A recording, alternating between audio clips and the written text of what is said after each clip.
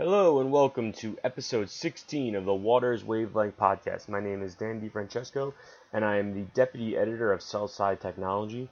Once again, I am joined by no one. I am recording this right now by myself due to myself traveling, due to the fact that I was down in Miami Beach for Sifma Ops. Once again, Anthony and I weren't able to cross paths. So in a little bit, Anthony's going to call me up and we're going to record something over the phone.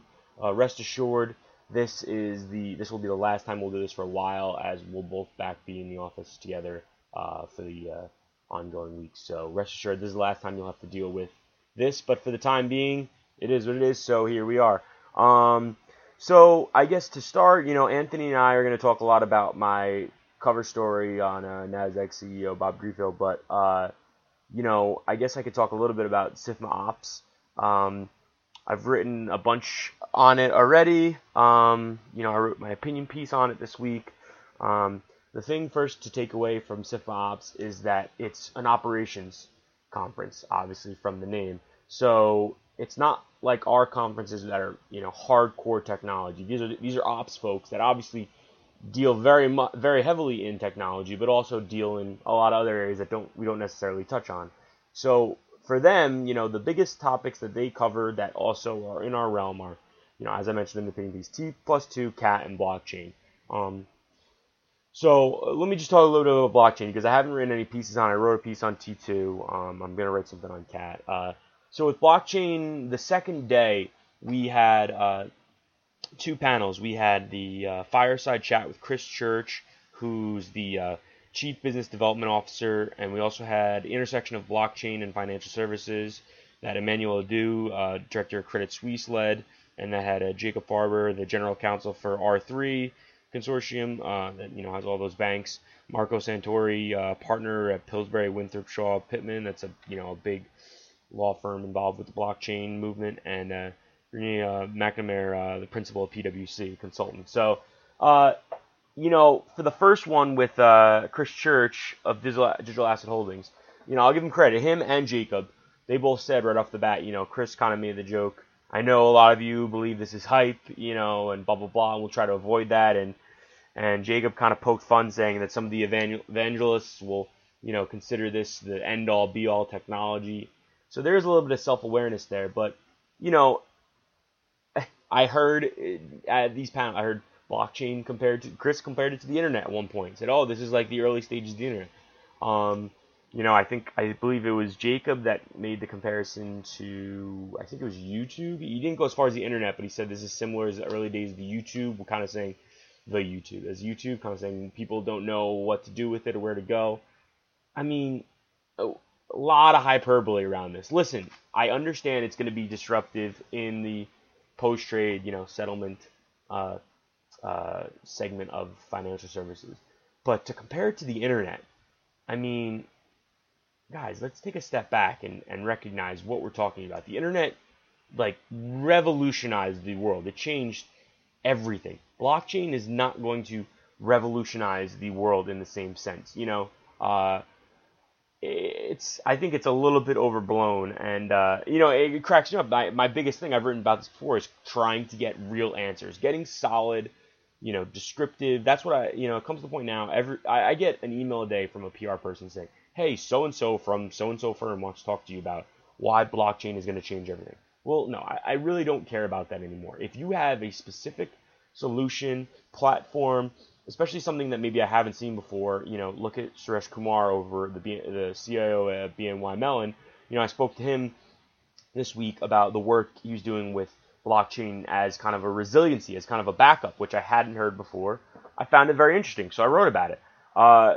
So especially, with the fireside chat with Chris Church, there were, they took questions from the audience. At one point, someone said, what are the cost savings you're seeing in Australia? And his answer, the long and short of it was, well, we don't have an answer yet. Okay. So then another person, and excuse me if you hear some stuff in the background, I'm just kind of going through some pages.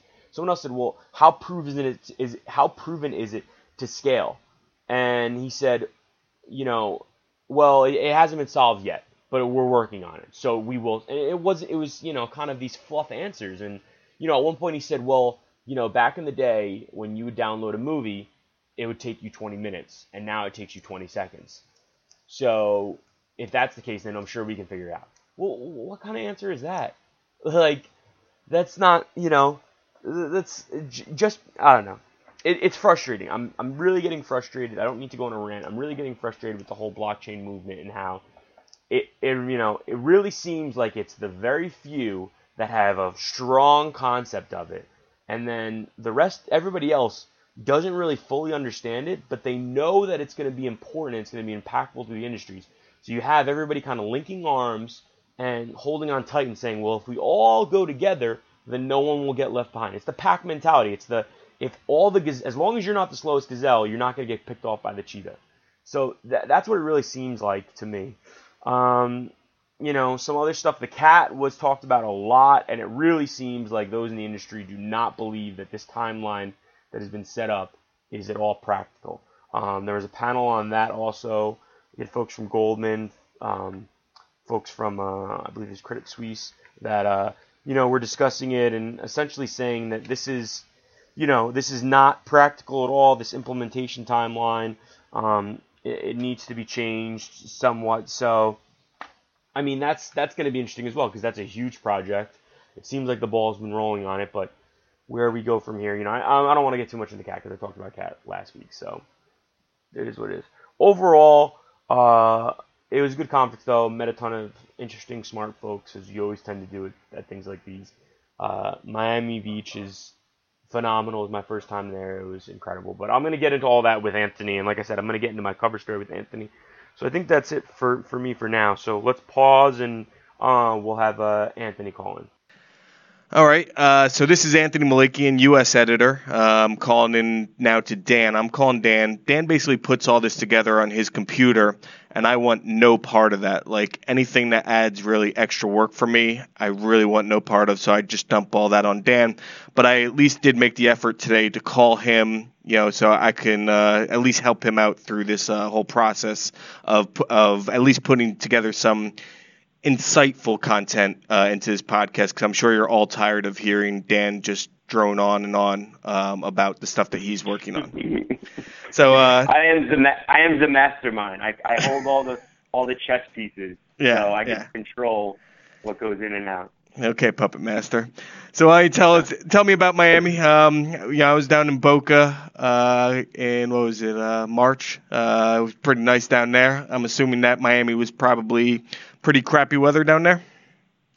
Yeah, no, it was awful. 88 degrees, sunny, the beach. It was terrible. No, you were at the beach? Miami. I don't think you had permission to go to the beach. I think you're supposed to be down there working. Well, technically, I was staying in Miami Beach. So even when I was at the conference, pounding away on my keyboard, making sure I get plenty of content for the site, I still was technically at the beach.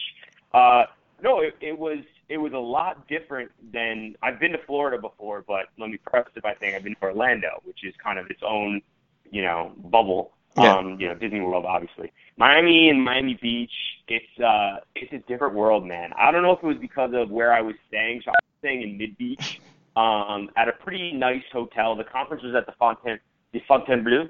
Mm-hmm. I was not staying at the Fontainebleau. I was about a quarter mile down the road at another very nice hotel.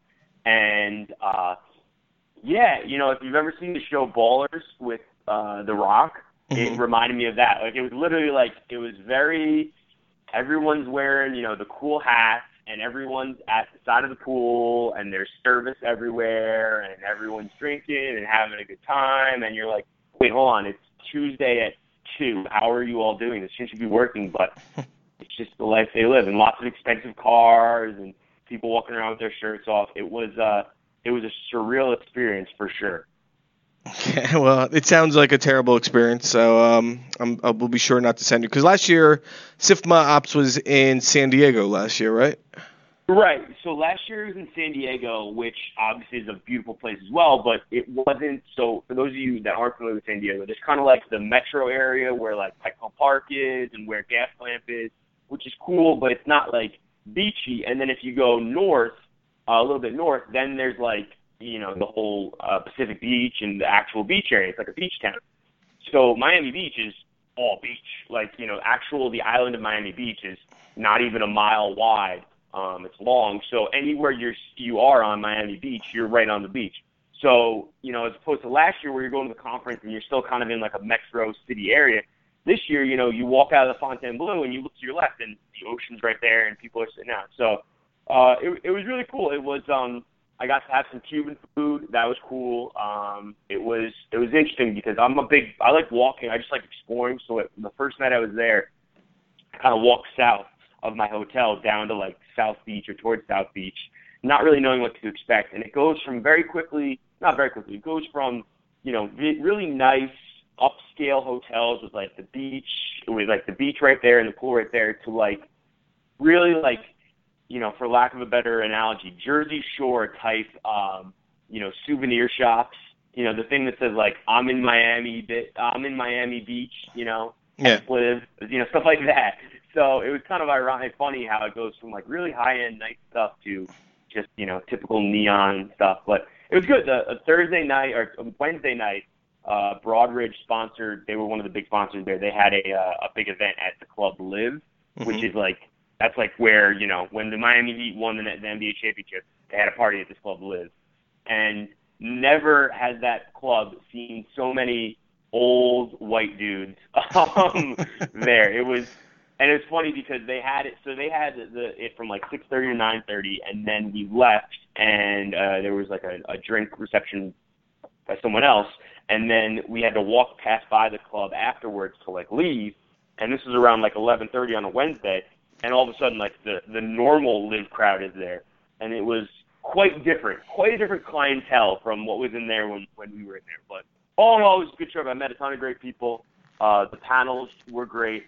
I wrote a few things. Anthony, from what you saw that kind of came out for me, what caught your interest the most? For me, the most interesting thing was the Internet of Things and how that's going to be considered the biggest cyber threat. Who is it? Chertov was saying that it's what people don't understand is about the Internet of Things is you might not be investing in the devices of the Internet of Things. As I wrote an article about a feature about how the Internet of Things is going to play in the capital markets. But what you don't realize that the refrigerator that's used in your office is going to be connected to the Internet. What the hell are you doing back there? What is all that banging around right now? Oh, sorry. Jesus, I'm man. moving some papers around. It sounds like there's a herd of buffalo charging through your room right now. So. I'm a big guy, so anytime I move, there's lots of sound. But sorry, continue. So Internet of Things. So that one, I think that's just the most interesting thing that people are going to have much more access points into offices than they've ever had before, and through it's funny because like really if you do security or if you want to steal something, the best thing to do is like when a company's throwing out their fax machines or their printers, all that stuff that's printed on it is stored on the device itself. So you can really have access to some really, if you don't clear out the memory, destroy the memory and everything like that. This is going to take it to a whole different level. So I think that was most interesting. Obviously, you're going to talk a lot about your articles and stuff down there, so we don't have to get into that. But this week, the Waters features came out for the May issue. You did the cover story on the legendary Bob Greifeld over at Nasdaq. What was maybe the interesting takeaway for you there? Yeah, so two takeaways, two kind of quick anecdotes. One, Bob's he's an interesting guy. He's funny, and you say that and you're like, oh, is he really funny? So I'll give you an example. One of the questions I asked him, I said, what's the hardest decision you've had to make as CEO at Nasdaq? And without a pause, right away he goes, taking this interview. Or not, I'm sorry, no, I screwed up that joke. It was, boo! What's the worst decision you've made while as Nasdaq CEO? And he said, taking this interview. So that was just, he shows how kind of quick-witted he is and how sharp he is. And then another funny story. So, the challenge with this piece was that a lot has been written about him, obviously, already. Like, he's been profiled a lot already. So you don't want to kind of copycat or just kind of reiterate things that people have heard. So one thing that's kind of been written a lot about is the fact that when he was at NYU, his thesis was on basically electronifying Nasdaq. And it's kind of like, oh my God, years before he became CEO, he wrote about Nasdaq, and what a perfect fit. Like, weaker journalists than I have made that comparison. Obviously I take it to the next level talking about turtles and whatnot. So I asked him about it. I said, what's the deal? Why the thesis on Nasdaq? And he said, to be honest, I forget exactly, it's 60-something credits to, it's 68 credits, right? And 60 of them are in the classroom, and then 8 is for the thesis. And he did all the classroom, and then you have, I think it's a year and a half to get your thesis done. And he moved out to Long Island. He was living out in Long Island, and, as I'd written in the story, he had a good job. He wasn't doing this to, get a better paying job. He was doing this to kind of more, be a well-rounded person. And he was kind of getting to the tail end of the deadline for the thesis, and his wife had just gotten pregnant, and he kind of realized, all right, it's time to, get off the pot or what, because I need to get something, or this is all going to be for naught. So he ended up just doing essentially what he was doing at his company, which was looking to electronify the Nasdaq market. But it wasn't like some love story of where he had fallen in love with Nasdaq and then years later he got the opportunity. It was basically like it was killing two birds with one stone. And he told me, he's like, that fall, I didn't rake the leaves, so it kind of ruined my front lawn, but I had to get my thesis done so I could get my MBA. So that was just another kind of funny anecdote I thought. And, he also told me that throughout his entire year as somebody that commuted, his train that he would take out of Metro North, he was living in upstate, his train would leave at 9:20 and classes would end at 9:10. So he'd have to leave class every single night at 8:50 to make the 9:20, or else he'd have to take the 10:20. So basically his entire, academic career, he never saw like the last he never saw the last 20 minutes of class. But still, managed to be. Why couldn't he just take the 10:20? Well, nobody wants. And then you got to sit around Metro Grand Central, and I'm somebody that has had to take many a trains out of that station commuting. I don't blame him. But Dan, no, I thought he was an interesting. Sorry, go ahead. No, let me cut you off and just say that so far you're doing a terrible job on this interview. You've been moving around papers, making a lot of noise. You've twice now hit the number button to make a beeping sound. You really got to be better at this. I haven't hit the number button at all. I don't know what you're talking about. Oh, well, then there's something that's going to... If you really would have cared about this podcast, you would have come up to my apartment on the Upper East Side, and we would have recorded it in person. So I don't go north of 14th Street. No, I thought he was a good guy. I was glad he was so open. He was willing to talk about IEX. He was willing to talk about HFT. And I thought he was pretty blunt about it. So, hopefully the people that, got to check it out enjoyed it and didn't think I went too soft on him. I don't think I did. And, I thought he was I'm glad he was willing to sit down with us, and I'm glad we got the profile. Okay. And, we've had most every other major exchange CEO, CIO, CTO, something like that on the cover. So that was definitely a missing piece of the link. So it's good that we were able to sit down and chat with him. But enough about me. I mean, what's been going on? Kind of we've reversed roles now. Last week you were down in Charlotte, or Raleigh. So what have I missed? What's been going on at the Waters office? What have you been working on? Oh, I mean, for me, I've just been locked in, mainly writing about fixed income this week. Electronify. Before I actually went away on vacation, I sat down with Amar Kuchinad over at Electronify. He's the CEO there, and just to talk about how their progress has been. Kind of just see where they're at, see where they're trying to go to. And so they're saying that they would like to double the users that are set up on the system by the end of the year and triple their active users by the end of the year. Right now they have about, 400 traders have been set up on the system, 125 on average log in every day, and then about 25 on average, again, are actively entering orders on any given day. So he wants to significantly juice up those numbers. So they've been adding to their sales staff. Them and TrueMid most often get put together. We recently talked about TrueMid launching their new on-demand sessions to their platform, which should be going live, I think, this month. And so, just seemed like the right time just to get caught up with Electronify, see what they're doing. Hopefully the readers find that end of the market interesting. And then, what was it, at Natus, there was a good, the panel that I expertly moderated looked at all-to-all trading platforms, and, people keep on really driving home that this is the way to go, all-to-all, and that's also going to mean the end of single dealer platforms. It's just one of those things, that these were some high-level people from some major banks and brokerages. So it was just interesting to see that, they're all still banging the drum hard on all-to-all. But other than that, you had Victor's feature went up on Agile. It's part 2. People should definitely check that out. Agile development is really the way forward.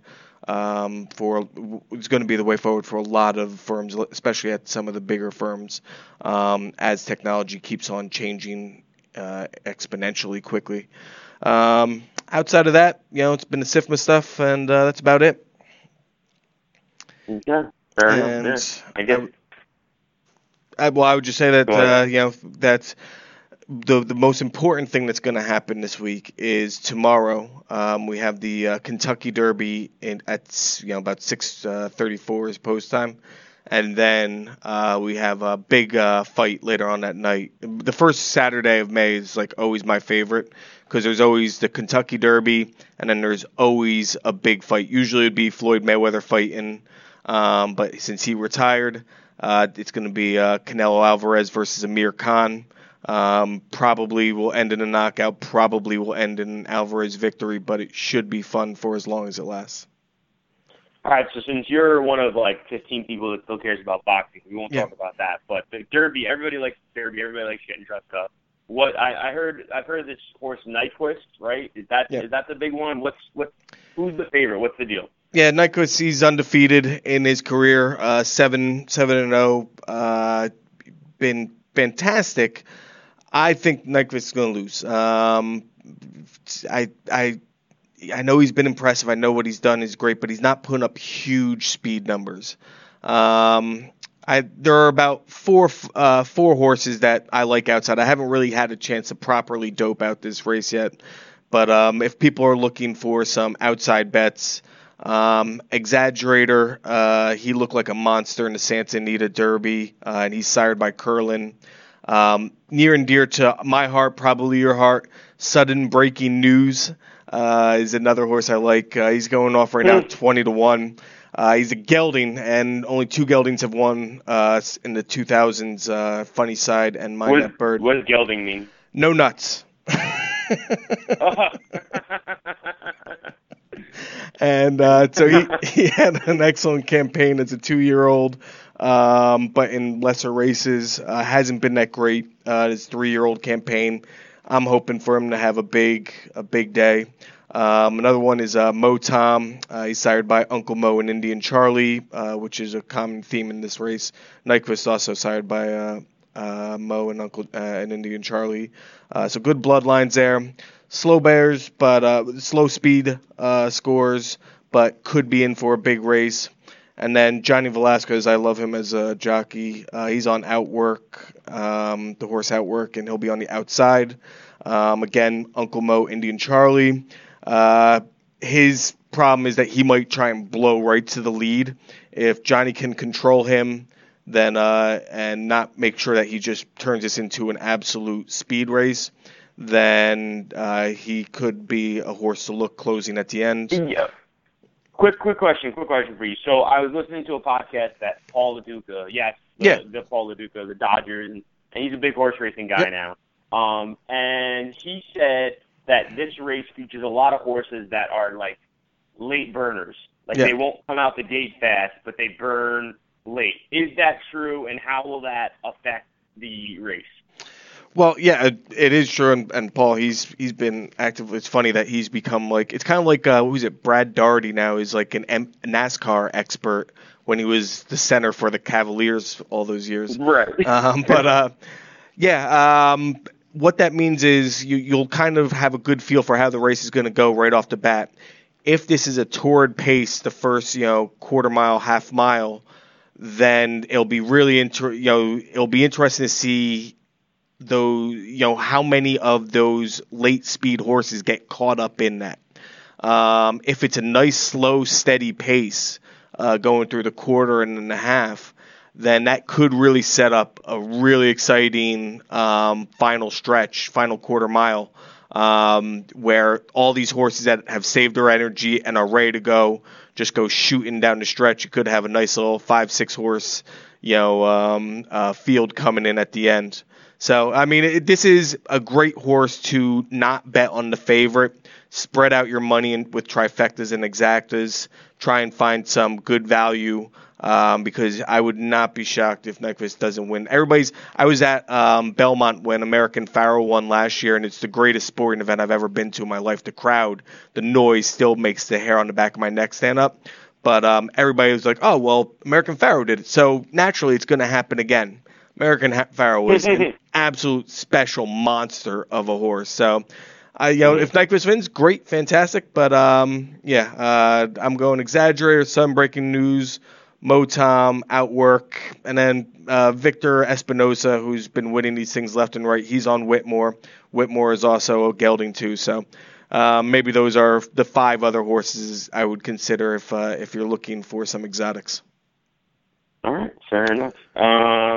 Anything else you'd like to touch on or mention? I know this kind of sucks. This has been 2 weeks straight that we've done this, but fear not, we will be reunited next week for sure. But anything else before I let you go? That's all good, man. I look forward to seeing you again. It's been too long.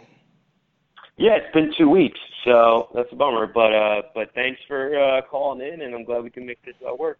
All right, man. Catch you later. All right, so that's just about going to do it for this week. Before I let you go, first, the Sell-Side Technology Award write-ups are up. I will provide the link at the bottom, but definitely check that out. Some, great information about why these particular vendors, were so deserving. We did a, quick write-ups. It's a quick read in case you're in the market for any of those type of products. You're looking, I think it's valuable stuff for the readers. One other announcement.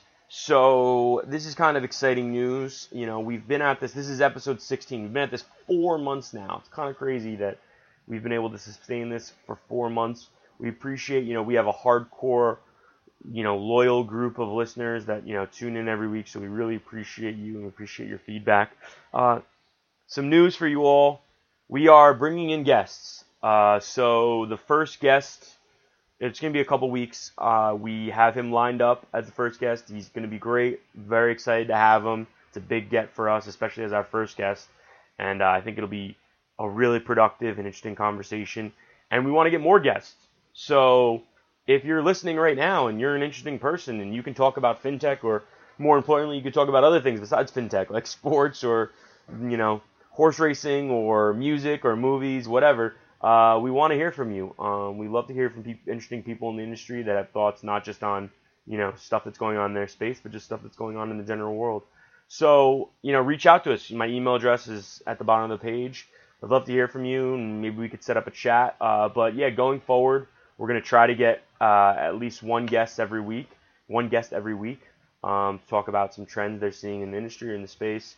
So let us know. Reach out. Don't be bashful, and hopefully we can set something up. But I think that's it for me now for the week. Next week we will be back to normal. I will be in the office, like we were talking about. We'll be in the office and talking together. We'll be back to your regular scheduled programming. But for now, you have to deal with this one more time with the semi-crappy audio. But so happy you joined in, and thanks so much. Have a great weekend, and we'll see you next week.